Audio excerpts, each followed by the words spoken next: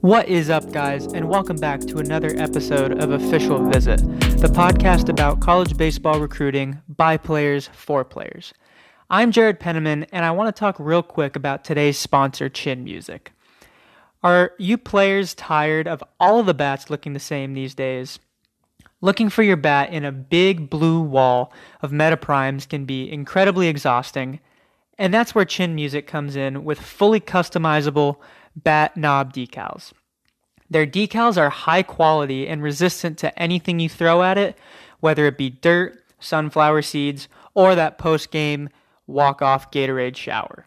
To shop pre-made designs or create your own, visit www.chinmusic.store and use code OFFICIAL for 20% off your next order.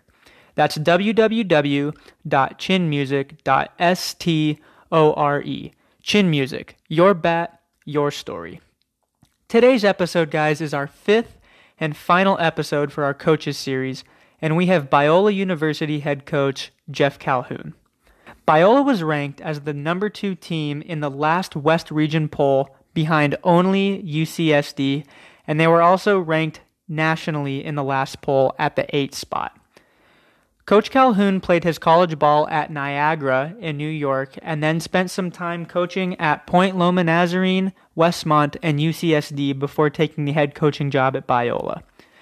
In this episode, we're going to talk with Coach Calhoun about what he looks for in a Biola University recruit and how considering the location of the school can help you get to the next level, along with how early Coach Calhoun starts looking at his recruits. And we hope you guys enjoy today's episode, and if you do, please share it and give us a review on Apple Podcasts. And if you wanted to find out more information about this episode or any of our previous episodes, check out our website at officialvisitpod.com. So let's go. Jeff, thank you so much for coming on the podcast. How are you doing today? I'm doing fantastic. How are you guys doing? We're doing great. I want to just basically start with Biola Division II program. What are you looking for in a player when you're out there looking for recruits? Yeah, I think for us, Biola University is a unique place. I mean, obviously, being a faith-based institution, for us, I mean, we're looking for guys who obviously want to have some sort of interest in growing in their faith. For us, I mean, Biola does stand for the Bible Institute of Los Angeles is what that acronym is. So Biola is actually an acronym. A lot of people don't know that. But for us, we're looking for guys who want to play baseball at a high level, academically want to get a really good degree. And then from the faith side of things, they got to grow in their faith, like I said. Kind of has 3 buckets that we're trying to fill here. And to an extent, some, fill certain buckets more than others. But then from a baseball side of thing, I believe for us, what we're looking for is fringy Division I players. I think a lot of people talk about that. And, that's always kind of been the mantra for us is we always are looking for guys who are just maybe don't stand out to be a Power 5 type of guy. Maybe they're undersized to start right now. Maybe they're not filling out yet. Maybe they're just not physically developed yet to go to the next level. But for us, that's where, we can help develop that in our sports performance area here with our strength and conditioning coach or athletic trainers. Like we can help them develop there, or really, I think the fringy guy, and I think we were kind of talking about earlier is, they're usually missing one of those 5 tools that you talk about. They're 5-tool players. And, for us, even talking about our own guys, talking to scouts and, they see our guys and, for us, we talk about it a lot and they're like, oh yeah, this guy's really good, but there's one, kind of standing tool that's missing. And so for us, that's where we got to do a better job of just, when we recruit and we develop guys, that's what we're looking for is how can we make them better? And maybe they aren't the, sexiest girl in the room or the best looking girl to go to prom with right away. But for us, we talk about we're going to develop guys and we're going to win at the end. So that's what we're trying to do. Kelly, can you go more into the idea of the fringy D1 player? I know that's essentially like every winning program that's non-Division I, like D2, D3, NAIA, like that's what they're looking for, right? I guess my definition of a fringy D1 guy is someone who's got talent, but maybe not have the size. I think I could describe myself as a fringy D1 guy. Back when I was in high school, where I had the talent, I just, 5'10", 155 at a Division I program doesn't necessarily cut it. Can you describe what a fringy D1 guy looks like for our listeners? Yeah, I mean, I think like I was saying, I mean, I think there's usually maybe they're undersized. I mean, we have a couple freshmen for us that, if you look at them, I mean, they don't pass the eyeball test, and that's okay. And I think for us, one of them's 5'7", 165, 170, but he has a really plus tool in a run ability. I mean, he's like a 6'6", 6'5" runner in the 60, but he also can play every position except for first and catch on the field.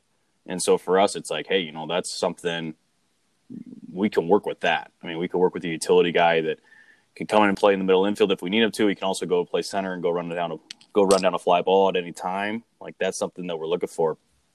On the flip side of that, we got a 6'4", 160-pound freshman outfielder who's very similar. Same type of thing, is really great runner, left-handed bat.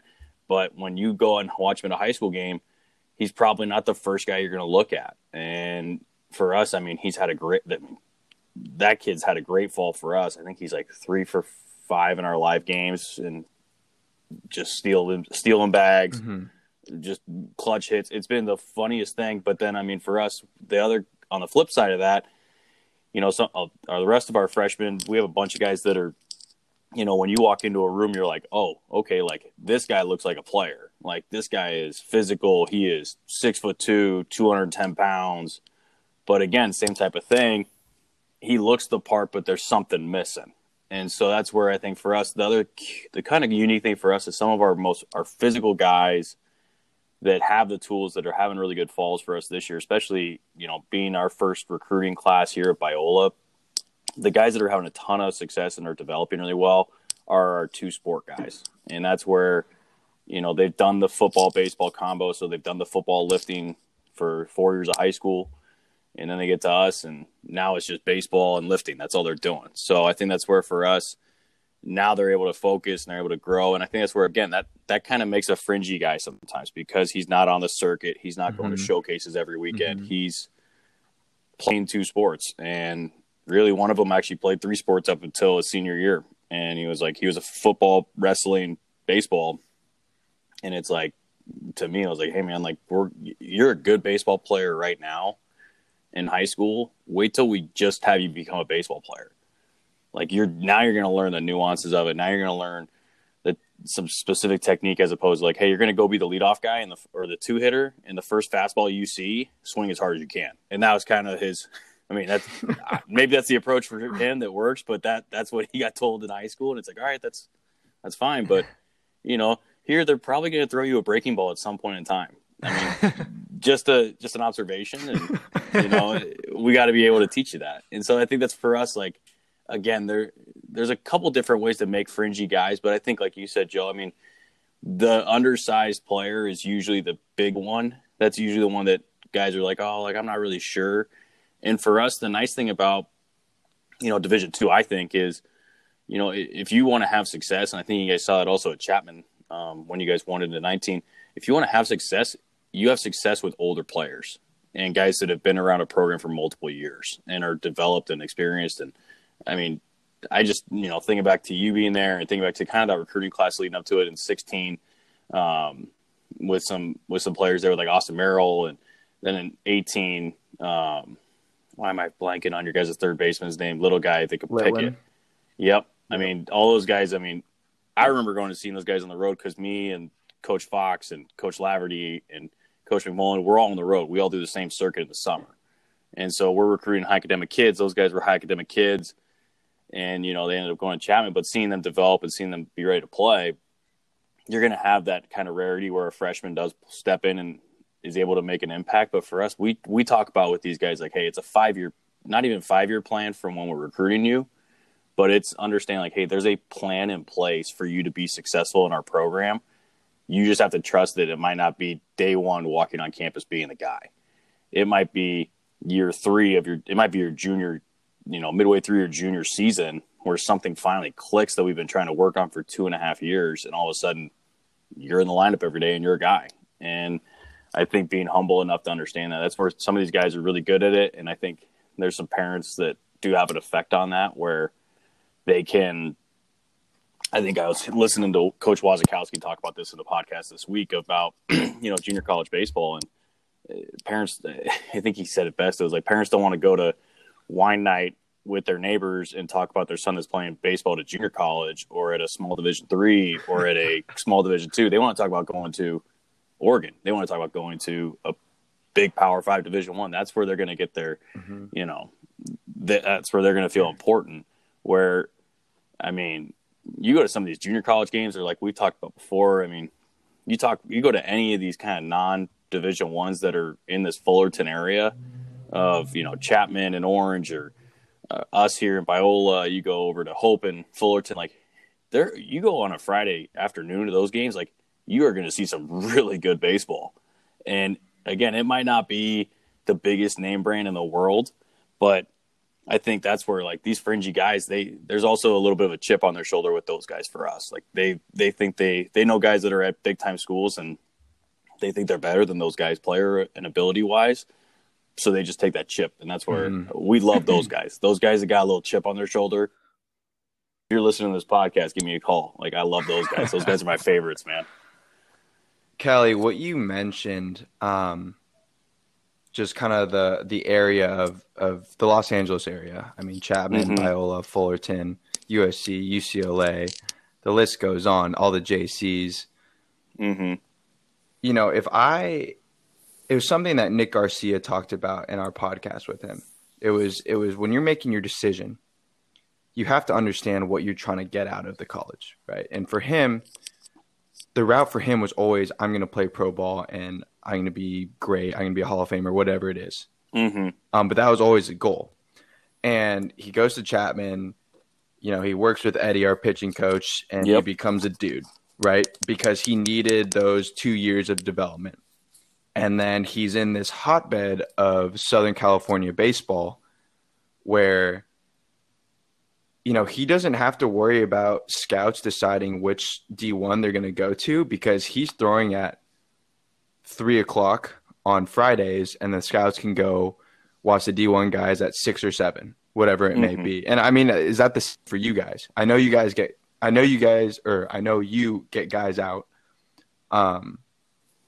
No, that's a really good conversation. I mean, and I think that's something that we don't necessarily use that in the recruiting process, but I mean, I could tell you, we got a guy in our program who came out from the East Coast, and we were talking about pro ball and just, what his aspirations are. I mean, he wants to be a big leaguer, same type of thing, kind of like you're talking about with Nick. And he was like, Coach, we had scouts at our pro day in November, and then I never saw a scout again for the first 20 games of last year when I was on the East Coast. And I was like, that's wild, man. And he's like, yeah, like, I mean, what?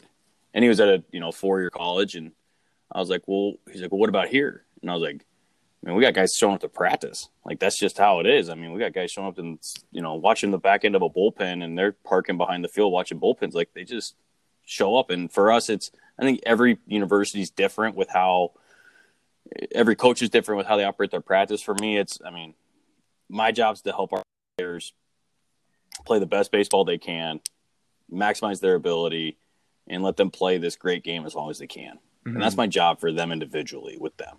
And so for me, why wouldn't I want a scout to come to practice or come to a game? And so for us, we're unique here where our Fridays, our doubleheaders start at 11 a.m. Mm-hmm. So kind of the same thing as you. I mean, we don't have major scheduling conflicts when we play at 11 a.m.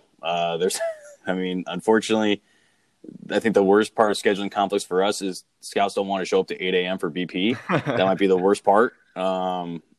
Or the freshman that is dragging the hose around the field trying to get the dew off at 7 a.m. Mm-hmm. One of those two people are not very happy about the time. But I mean, other than that, they're able to get what they need to see at 11 a.m. And then, like you said, they're able to then go to Chapman at 3, or then they're able to go to Fullerton at 6, or Long Beach State at 6. And they're able to go to high school games and JC games, because the crazy part for me, and we used to do this at UC San Diego, and this is something, working with JT Bloodworth, who's one of the best recruiting guys, I think, in the country, and just been a huge mentor for me to work with and work under at UCSD those 3 years was, we would go to games at 11 a.m. or like a 1 o'clock game for JC games, and we'd see the starter on a Friday, and then we played night games at UCSD because we had lights, and so we'd play at 6:30, and so we would go watch a game for an hour and then get in the car, drive home, and get ready, get in the locker room, throw on our pants, get ready to go run batting practice, and then we're, business as usual. But I think the same thing applies for the scouts on that. And Southern California is so unique in that way where everything's so close. And I think that's where I think kids get distracted when, sometimes it's like, hey, there's a mid-major school in the Midwest or the Northeast or the Southeast or whatever it is that I can go play at when you have an opportunity to play at a really high level of baseball locally. And I think that's where it's kind of humbling for some families is like, hey, you could take a roster spot to, somewhere in Southern California, or you can go take scholarship money to anywhere outside of Southern California, let's say, or outside of the state of California or Arizona, where the weather's good, you're going to play outside all the time. As I, had to pull a tarp off the field yesterday morning for scrimmage, whatever. Our first time rolling the tarp out since March. But I mean, for us, you can have that, or you can go take money somewhere else. I think there's obviously financial aid issues. Like everybody's going to check, what's affordable for your family. What do you qualify for? What are your opportunities? But I think you do have to look in the mirror and say like, hey, what am I looking for in my college experience? If you're looking for, a Garcia type of experience, or like what you guys have had at Chapman, you're going to play a really high level of baseball in Southern California at a really good Division III school, or you could go play somewhere that's going to win 15 games, but it's going to pay you a lot of money. And I think that's where, that's the conversation we have with guys. And we here at Biola, like we also reward in-house a lot. And so we have guys that come in that are on no money, and by their junior year, they're on a lot of money. And, we try to take care of our own. And that's something, this year we went out and recruited a lot just because we lost a lot and we transitioned a lot after our first year. But for us, I mean, we have our signing period starting tomorrow. We have our dead period going into effect with how the NCAA eligibility center with the signing day is coming up this week. And we're only signing 4 guys. I mean, and so we signed 4 guys, and realistically, we're probably going to sign 8 to 9 in this class, realistically, depending on how some of these guys want to use their extra year. But that's more what we want to recruit. We don't want to recruit 20 guys a year. Right. Because for us, if we have to do that every year, 1, that's exhausting. 2, that's stressful. 3, there's so much turnover that it's really difficult to create a culture.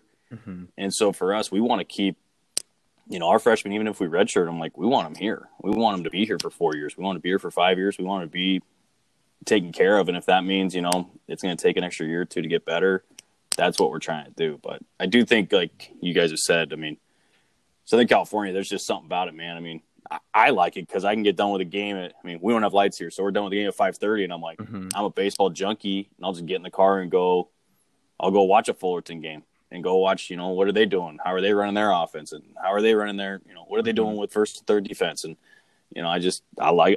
I'm obsessed with it. I'm glad I get to coach in Southern California. So, I mean, I can't imagine playing down here. That'd be sick. So, Callie, you mentioned, guys not being on money as they come in, and then by the time they're junior, senior, they're on a lot of money. What's that conversation like with parents about, like helping them make it work financially for them? What's that conversation like? Yeah, so, we're not usually having that conversation with kids that aren't getting academic money or aren't getting a good package. I'm not straight up asking somebody to pay $40,000 in tuition. Right. That's just ridiculous. And, I'm a very, I'm a very frugal person. I'm a very penny pinching kind of guy too. So I get it as a parent trying to go through this process. I can't imagine how hard that is. I can imagine it as a 20-year-old in junior college trying to make sure, he's making the right decisions on how to save money. I know how that is. And so that's where, for me, we talk a lot about, hey, it's just like your first job. That's kind of how we describe it. Like, hey, for us, you've never played a college game, never done anything yet. So for us, we don't know how it's going to go. And so for some of them, when we offer little to no money or smaller scholarships or guaranteed roster spots, it's like, hey, listen, we believe in you. We think you're going to make a huge impact in this program. Right now, the numbers just don't add up for us to maybe put you on scholarship right away. But, it's just like your first job. It's like your first job's not going to come in the door and pay you $500,000. It's just not going to happen. And a lot of jobs, your first one's not going to pay you six figures unless you go to a Chapman or unless you go to an MIT or unless you go to some really good academic school. It's an upper level opportunity. But for us, like, this is your starting salary. Like, your starting salary is a small scholarship, right? And if you do what we believe you can do here, that's the lowest. Like, that's not where it's going to end 4 years from now. And that's, for us, it kind of also gives them an incentive to our guys that are non-scholarship guys to work hard, because if I think it's the classic line that every coach believes in. If I had $1 million or an unlimited scholarship fund, I'd give everybody money. It'd be like, of course, I love all of my kids. I love everybody that's on my team. I love everybody that's here. I want to make it easy and affordable for them. And has that resulted in me, being called to the principal's office, as we call it here, with because I go to financial aid and I'm like, hey, like, can we make how can we make this package better for this kid? This kid's got some stuff. Like, how can we help him? And does that mean I get called to the principal's office for caring too much about my kids and trying to save money for them? Absolutely. I'm okay with that. Mm-hmm. If that's where I get in trouble, I'm always going to fight for our kids, and our kids know that. And so that's the hard part is, it is a difficult conversation because you're talking about dollars and cents, and you are asking families to make a huge sacrifice. And I tell them too, it's like, hey, if you have to go somewhere that's going to give you more money and it comes down to the dollars and cents, like, I get it, but I also can't have 5 first basemen on scholarship. Like, that's just not going to happen. Mm-hmm. And, there's just some logistics of it. And we have a spreadsheet that we use here that projects out to now it's what our roster is going to look like in 2023, 2024 spring, and what money is spent and how much the percentages are and what we're spending what on. And that way we know, okay, we're spending too much at first base. That was something we showed up, and we had, I think it was 5 guys that played first base on scholarship here. And I was like, well, that's a tough thing because only one of them can play first at a time. So unfortunately, none of them really played another position, and they all played first base or DH'd. So then you're like, okay, well, we have 25, theoretically speaking, let's say 25% of our scholarship as a program is invested into one position player spot. Like, that's a problem. Like, that's not how we've had success at the programs we've been before. And so we've had to make adjustments. But it's I think as a young assistant coach, it was a very uncomfortable conversation to be like, hey, we're going to offer you a roster spot, or we're going to offer you little dollars and cents. Then working at UC San Diego, where it's like, hey, we're working with one scholarship at one of the best D2 programs in the country. Like, you're going to get $1,000. Like, that's your baseball money. Like, you get to sign a letter of intent on $1,000. Like, it's what we have. We have $30,000 to spend that when we were still Division II. And I tell guys all the time, like, hey, we're giving you 5. Like, we think you're worth, basically 18% of our program. Like, we think you're that good, man. Like, 18% of our program is invested in you. Like, so it was, obviously it's gotten better now with them as they've transitioned to Division I, but that was, going through that and learning that process. That was, I think that definitely toughened my skin up a little bit. And, but now it's a lot better. I mean, again, our coaching staff knows what we're doing here. We know who fits here. We know, certain guys, there's kids that have already, even this year, there's kids that have applied to school here that we've talked to a little bit, but are like, hey, we really want to be at Biola. Like, I want to play baseball at Biola. And if you give me a chance, I'm going to take this opportunity. And so some kids, you don't have to really freak out about how that conversation is going to go, because they're bought in. They're sold on the school. They're sold on the academics, they're sold on the baseball, they're sold on the whole package, and it's really easy to do that. And that's where, we joke. I mean, I got a lot of really good friends that are Division III coaches, and I talk about it all the time. I was like, hey man, like you guys might have better facilities actually than a lot of us that have scholarship, and I don't know which one I'd want more, actually, to be honest with you. I mean, some of your guys' stuff is sick. It's like, hey, your unis are pretty. You got a ton of swag, and you got a great facility. Like, man, we got 2 T-shirts and a pair of shorts, but you got scholarship. Congratulations. Like, I don't know. You got to pick. Like, yeah. I guess which one do you want when you're non-Power 5 Division I? What do you want your money in? So. And so, Callie, you kind of were going into a little bit the difference of kind of what you've implemented from programs that you've passed coach at, like Point Loma and UCSD. But how has that transition into being a head coach now recruiting at Biola and having a ton of success in your first year? How has that success helped in further recruiting now? Because you talked about success is helpful in recruiting and word of mouth and stuff like that. How have you seen kind of a shift in that, and where do you see those differences kind of playing out going forward? I think for me, I go even back further than that. I think learning how to recruit when I was at Westmont College with Robert Ruiz and Anthony Cagoule. I mean, TC's now one of the pitching assistant coaches with the Cubs, and Robert's still there, and he's the winningest coach in Westmont history. He's been there, I think, for like 9 years as a head coach. I mean, I learned a ton from those guys, and I think that's worked for me. Even taking the 3 buckets idea of, hey, there's your faith, there's the academic, and there's the baseball, and how do we recruit with those 3 buckets in mind our kids? And that's where I learned that from.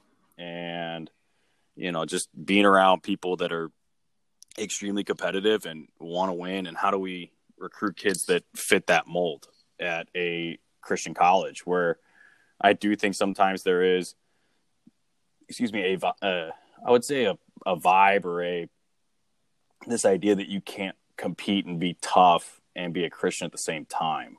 And I think you go and look at Dallas Baptist and what Coach Hefner's done there, and you look at some really great faith-based programs. I mean, that's what I learned at Westmont, and that's what we took with us, and applied it here.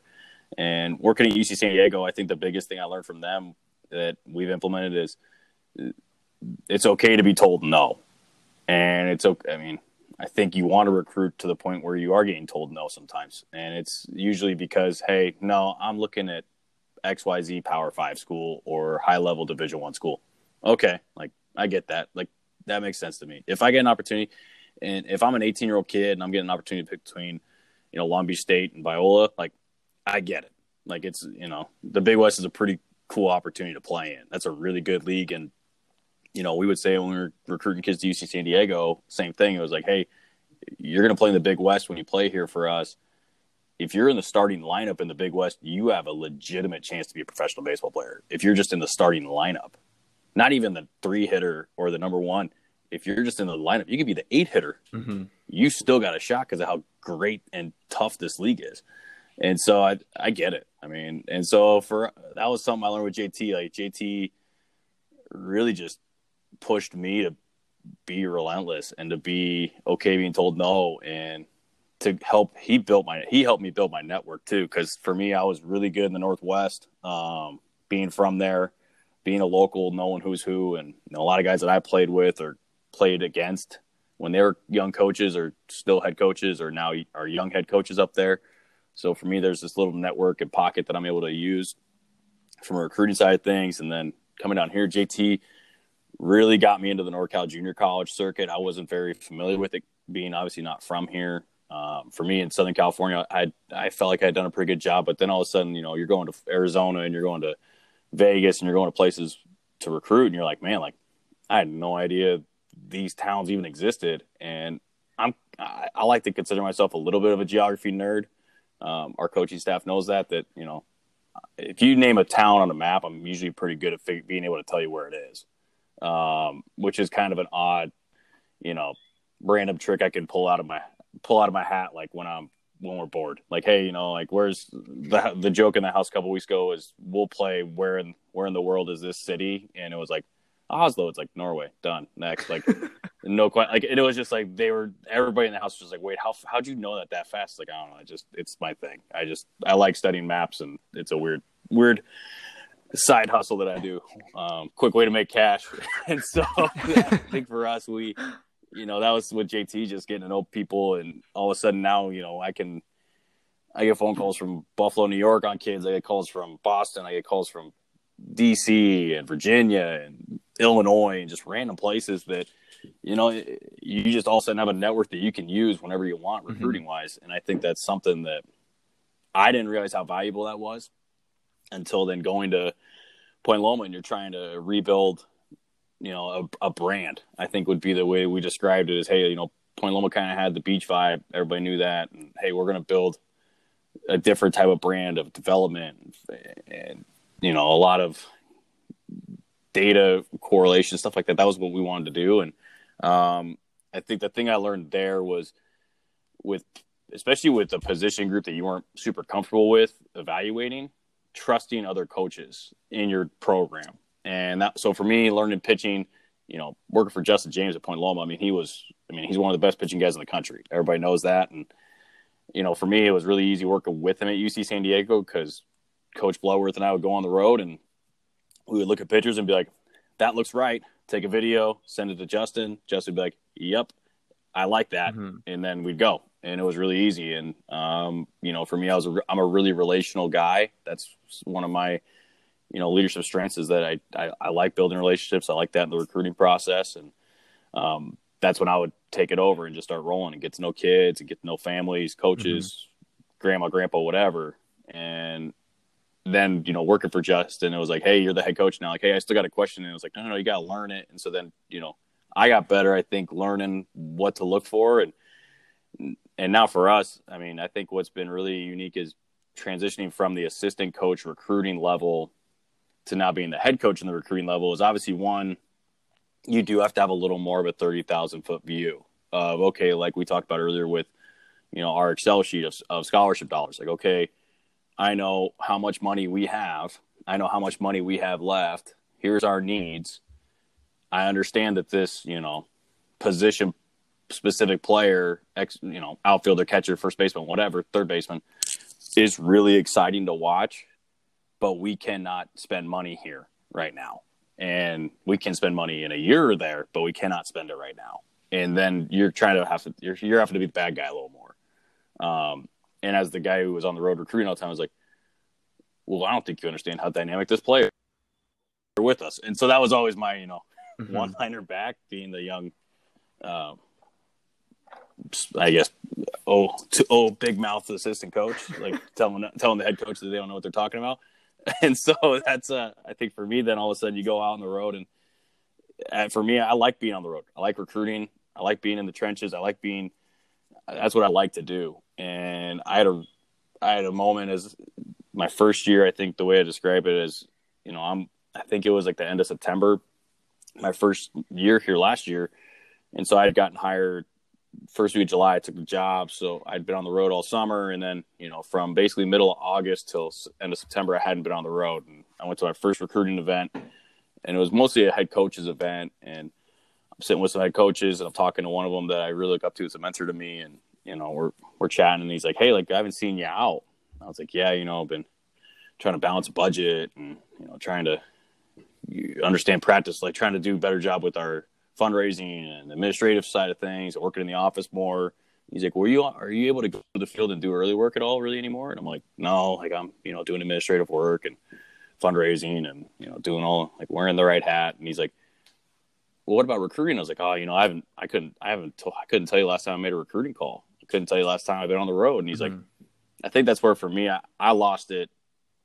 I lost touch with what the school hired me to do and what made me really good at what I was before as an assistant coach, what made me successful as an assistant coach. And for me, it was being on the field, developing guys, and recruiting and building relationships. Those are the kind of four things that make me who I am. And he kind of reminded me like, hey man, you got to do what you're really good at, or else you're going to get fired really fast, because they didn't hire you to balance the budget. That's not what your skill set is. And I was like, yeah, you're right. I was a communications major. I wasn't an accounting major, so this is not for me. And so I had to just get back into it. And I love our assistant coaches, Ben Cordy and CJ Baker, Ryan Sayers, Ryan Crow. The four of us, I mean, we have a really good time.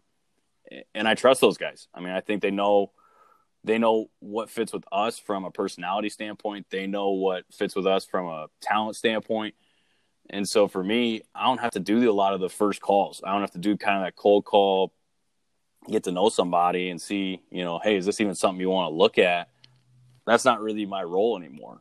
And, my role is usually call number 2 or, I kind of if I don't get to talk to them on the phone before we meet them, like, I'm the one that has to decide at the end of the day that we're going to give you $1 or give you money, you know what I mean? Or give you a roster spot.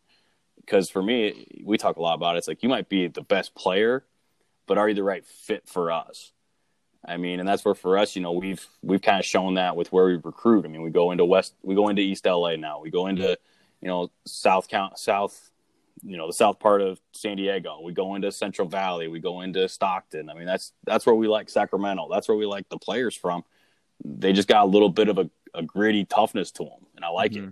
And they fit us, Riverside County, San Gabriel Valley. That's where we've kind of started to make a staple of like, hey, this is where we're coming from. And we like it, and our guys like it, and the kids we've brought in, they all get along, and they love competing against each other, and it's a good time. And so Coach Baker and CJ, and Ben and the 2 Ryans, they know what I like. They know who's going to fit with us personality wise. They know that some days, I'm going to jump guys, and I'm going to, we're going to have a problem with when we drop 35 baseballs in a practice. That's not going to work for me. So I'm going to get on them some days, and they need to be able to have that thick skin to understand, like, hey, coach is trying to challenge me to be better. He's not just yelling at me to yell at me. Yeah. You know what I mean? And that's where I think for us, like, we've just learned personalities, what fit, what kind of player fits in our offense, what kind of player fits in our pitching staff, defensively, what we're trying to do. And I think that's what I learned from UCSD is you got to recruit to your system. And, it's really easy for us at UC San Diego to recruit big, powerful right-handed bats. Like, hey, we're going to be really big. And it was like, well, the ball doesn't jump to left at night.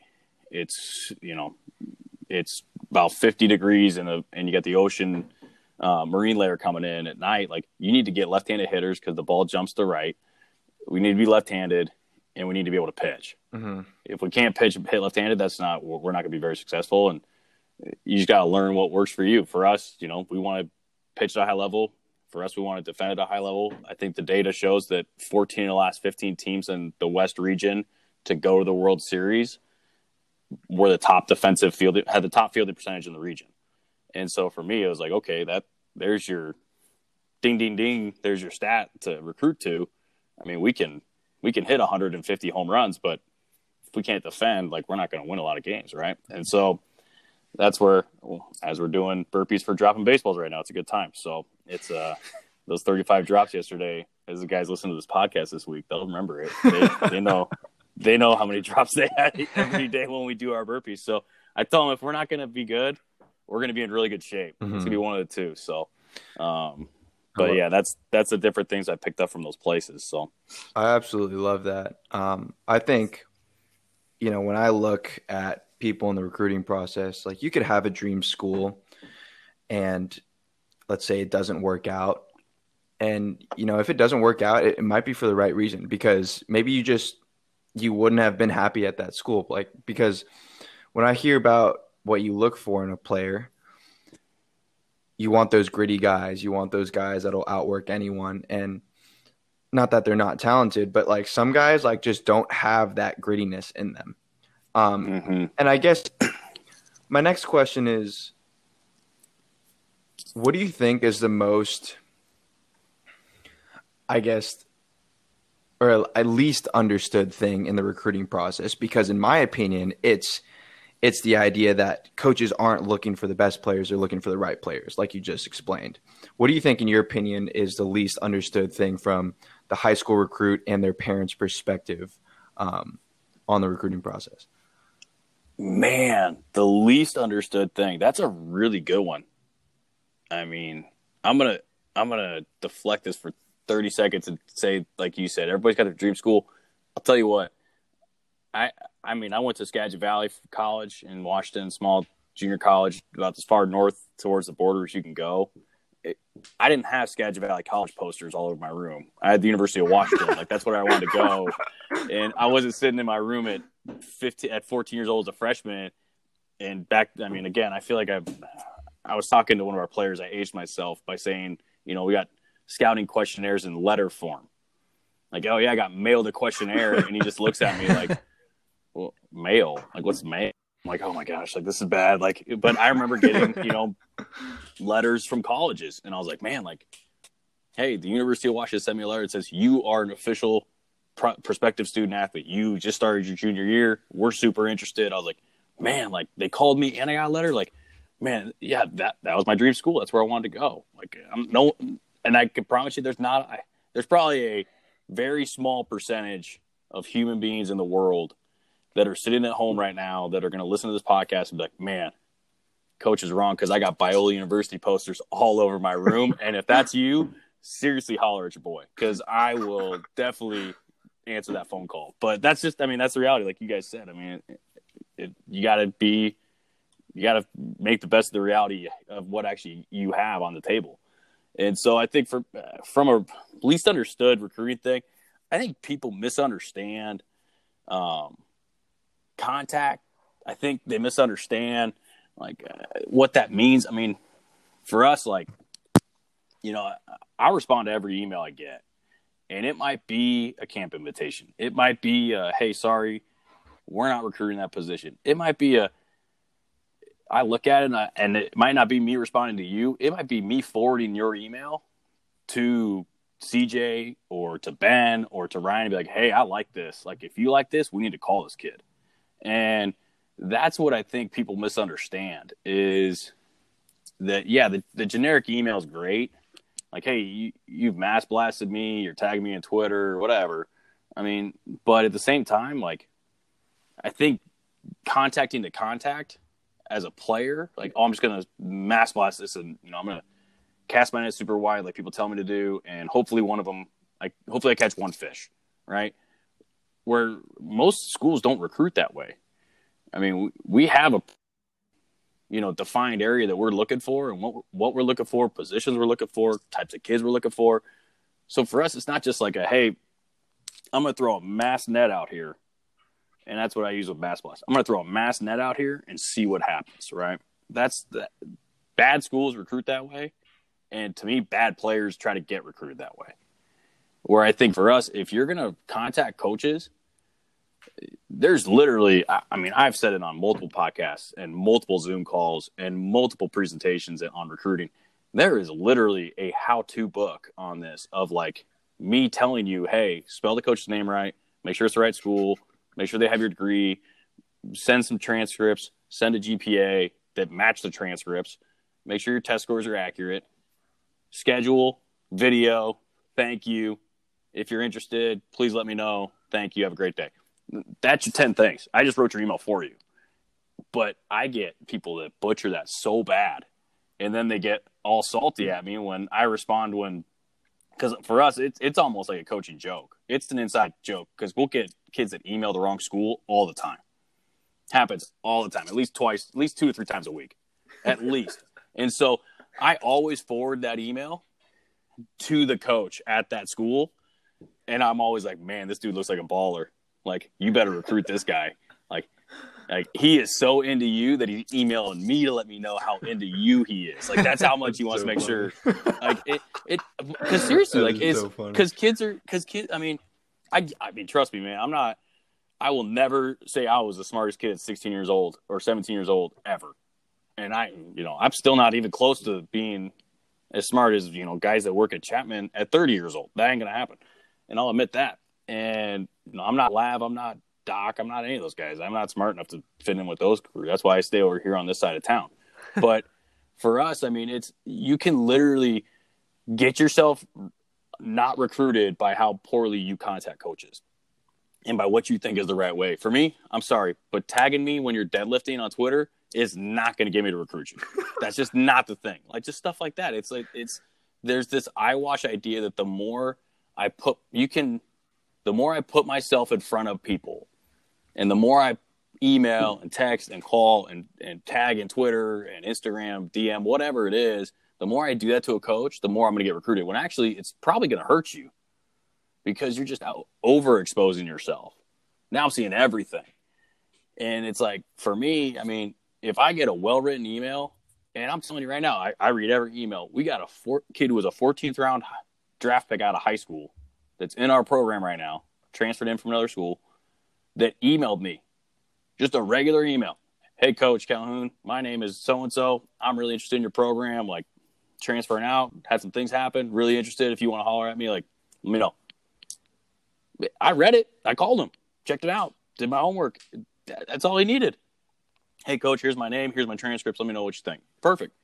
Like, it's really easy. And I think that's where people get confused with, like, hey, you know, I'm contacting. Then if you're, you know, and this is where I was naive, like, you know, I'm a freshman or sophomore in high school, and I'm getting these letters, and I'm getting, you know, some stuff. I'm getting letters from these coaches, and I got them talking to my high school coach or my club coach, and I was like, man, like, so then I would email them back and get a camp response. I'm like, man, like, what the heck? Like, I thought they liked me. Like, why am I getting a camp response? Like, I'm not going to fly to the East Coast to do a camp. Like, forget that. And it was like, oh, wait, I'm an underclassman. That's all they can do to respond back to me. That's the only thing I'm allowed to do. Mm-hmm. But I think that's where I don't think parents understand the rules. I don't think parents understand, you know, hey, this is how this works. And to be completely transparent, I think it's a lot on the high school coaches, and I think it's a lot on travel organizations.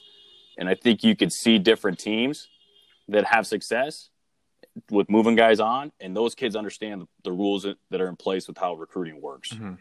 And the programs that are kind of you're shady, they don't move guys on. They got a little bit of shady stuff. There's kind of a reputation with them. Most of the time, they don't understand how the rules are. And their kids don't. And it shows with where they go, and it shows with how they go about the recruiting process. And I could tell you, certain teams, I could tell you there's about 5 or 6 teams that I recruit from on the West Coast specifically that I have never received a mass blast email from. Ever. I've gotten personalized emails, though. I've gotten exactly how I tell them to write it. I mean, I have kids, like, I've met at a camp. I get kids that email me after camp, and they're like, hey, Coach, like, you said this at camp. That hit home with me. I want to talk to you about coming to your school. Done. Like, that's a kid who took time to write a good email. Where it's like, hey, like, the recruiting company I'm going through is sending this out for me. Like, and I know that because then it comes up on my email. It says, you know, sports recruit or college athlete advancement or whatever these different company field level, like whatever it is. Like, I mean, we all see it. It's not like you're surprised, like you're sneaky about it. So I think that's where these families, I think for a lot of them, they spend a lot of money in this process trying to get recruited, and they're getting really bad advice.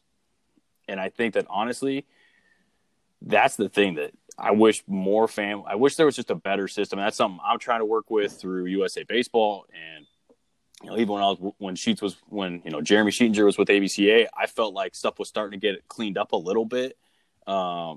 With just the communication, even between maybe high school coaches just don't know. And so I think that for me, like, I'm trying to find ways to help our area understand, even just the greater Orange County, East LA County, how do we do a better job communicating to these families and these coaches and these kids what the recruiting schedule actually looks like. And so, I mean, for me, again, if I wasn't a baseball coach, I wouldn't have any social media. I hate Twitter. I hate Instagram, and that's just me. And, you know, if you go through my Twitter page, a lot of times it's literally me just retweeting the NCAA Eligibility Center. It's like, hey, like, this is coming up. Like, hey, This is what we do. Like, hey, you can save $50 by sending your SAT scores to 5 schools of your choice during the test. Like, when you go get your standardized test, if you just enter in their codes, you don't have to order them off College Board and spend $80 later in the year. You can save. Like, here's a trick. Like, but parents don't know. And that's where, I mean, I think it's really hard. I mean, I wish there was a more unified system, or like if there was like, and this is something we've talked about with USA Baseball, maybe there's a class like, hey, like, it is June 1st of your going into your junior year. Like, there is now a email that gets sent out to every kid that's in the eligibility center, or every kid that, you know, whatever it is. And just find a way, like if you played in a USA baseball event, you get this email type of thing, like with the Junior Olympics or the Fall Classic or any of those. It's like, hey, here's how recruiting works. Here's when you're allowed to be contacted. Here is how you can contact. Here's what they can do, they can't do. Like, just that way these kids can know. Because I mean, I get it all the time. It's like, hey, coach, did you get my email? ?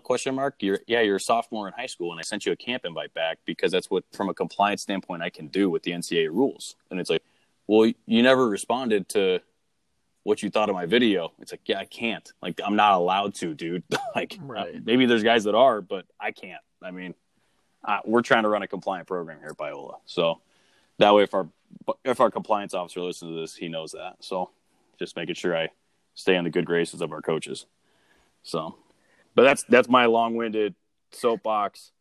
What I'm going to run for election on in 2040, and I'm standing to it. So when I try to run for the president of the ABCA, which will never happen, that's what I'm going to run on. So, Well, I think you said something really important, because I think, especially now, in the age of social media, YouTube, just everything that you can potentially use, something as simple as just sending a good, thoughtful email, or making a good, thoughtful phone call goes a long way with a lot of coaches. And I think that kind of gets overshadowed by retweet everything you possibly can and send out all this video and yada, yada, Yeah. yada. And I think you just said it perfectly. And everyone listening, this is from a head coach who's been recruiting for a long time and doing really well in the recruiting process. And it's just as simple as spend the time and make sure it's right. So, Callie, I think there's a ton of stuff in this interview that I think is going to help a lot of people. And that might just be the most important one out of all of it. But thank you for sharing everything, because it was all good. It was a really, really great interview. yeah, absolutely, guys. I mean, Jared, Joe, I mean, you guys are doing a great job with this. I mean, I think we joked about this before. I mean, I think we could probably sit and talk about this and ask questions and just go back and forth on this stuff for hours. I think it really could. And I mean, maybe you guys are on your way to, becoming a Barstool Sports interview type of thing, where you guys just have like 2 hours. No of just, shot. Pardon my take. And, was it Busting with the Boys or something like that? I mean, I could see you guys running that, but no, you guys are doing a great job. I mean, I think if, like I've said before, I think if I'm a high school, kid getting recruited, or if I'm a parent of a student athlete in high school, and even if it's not baseball, I mean, if it's just anything in the recruiting process right now, I think there's so many great things that, you go through this process, and you can listen to these interviews with, I think the best ones are the ones you guys have had with the guys that are still players, or the guys that have gone through it. You're hearing stories and you're hearing pros and cons of it. That's so important to understand in this process. So great job, man. I mean, if you guys ever need anything, please feel free to reach out. I'd love to help you guys. So Appreciate it, Callie. Thanks again.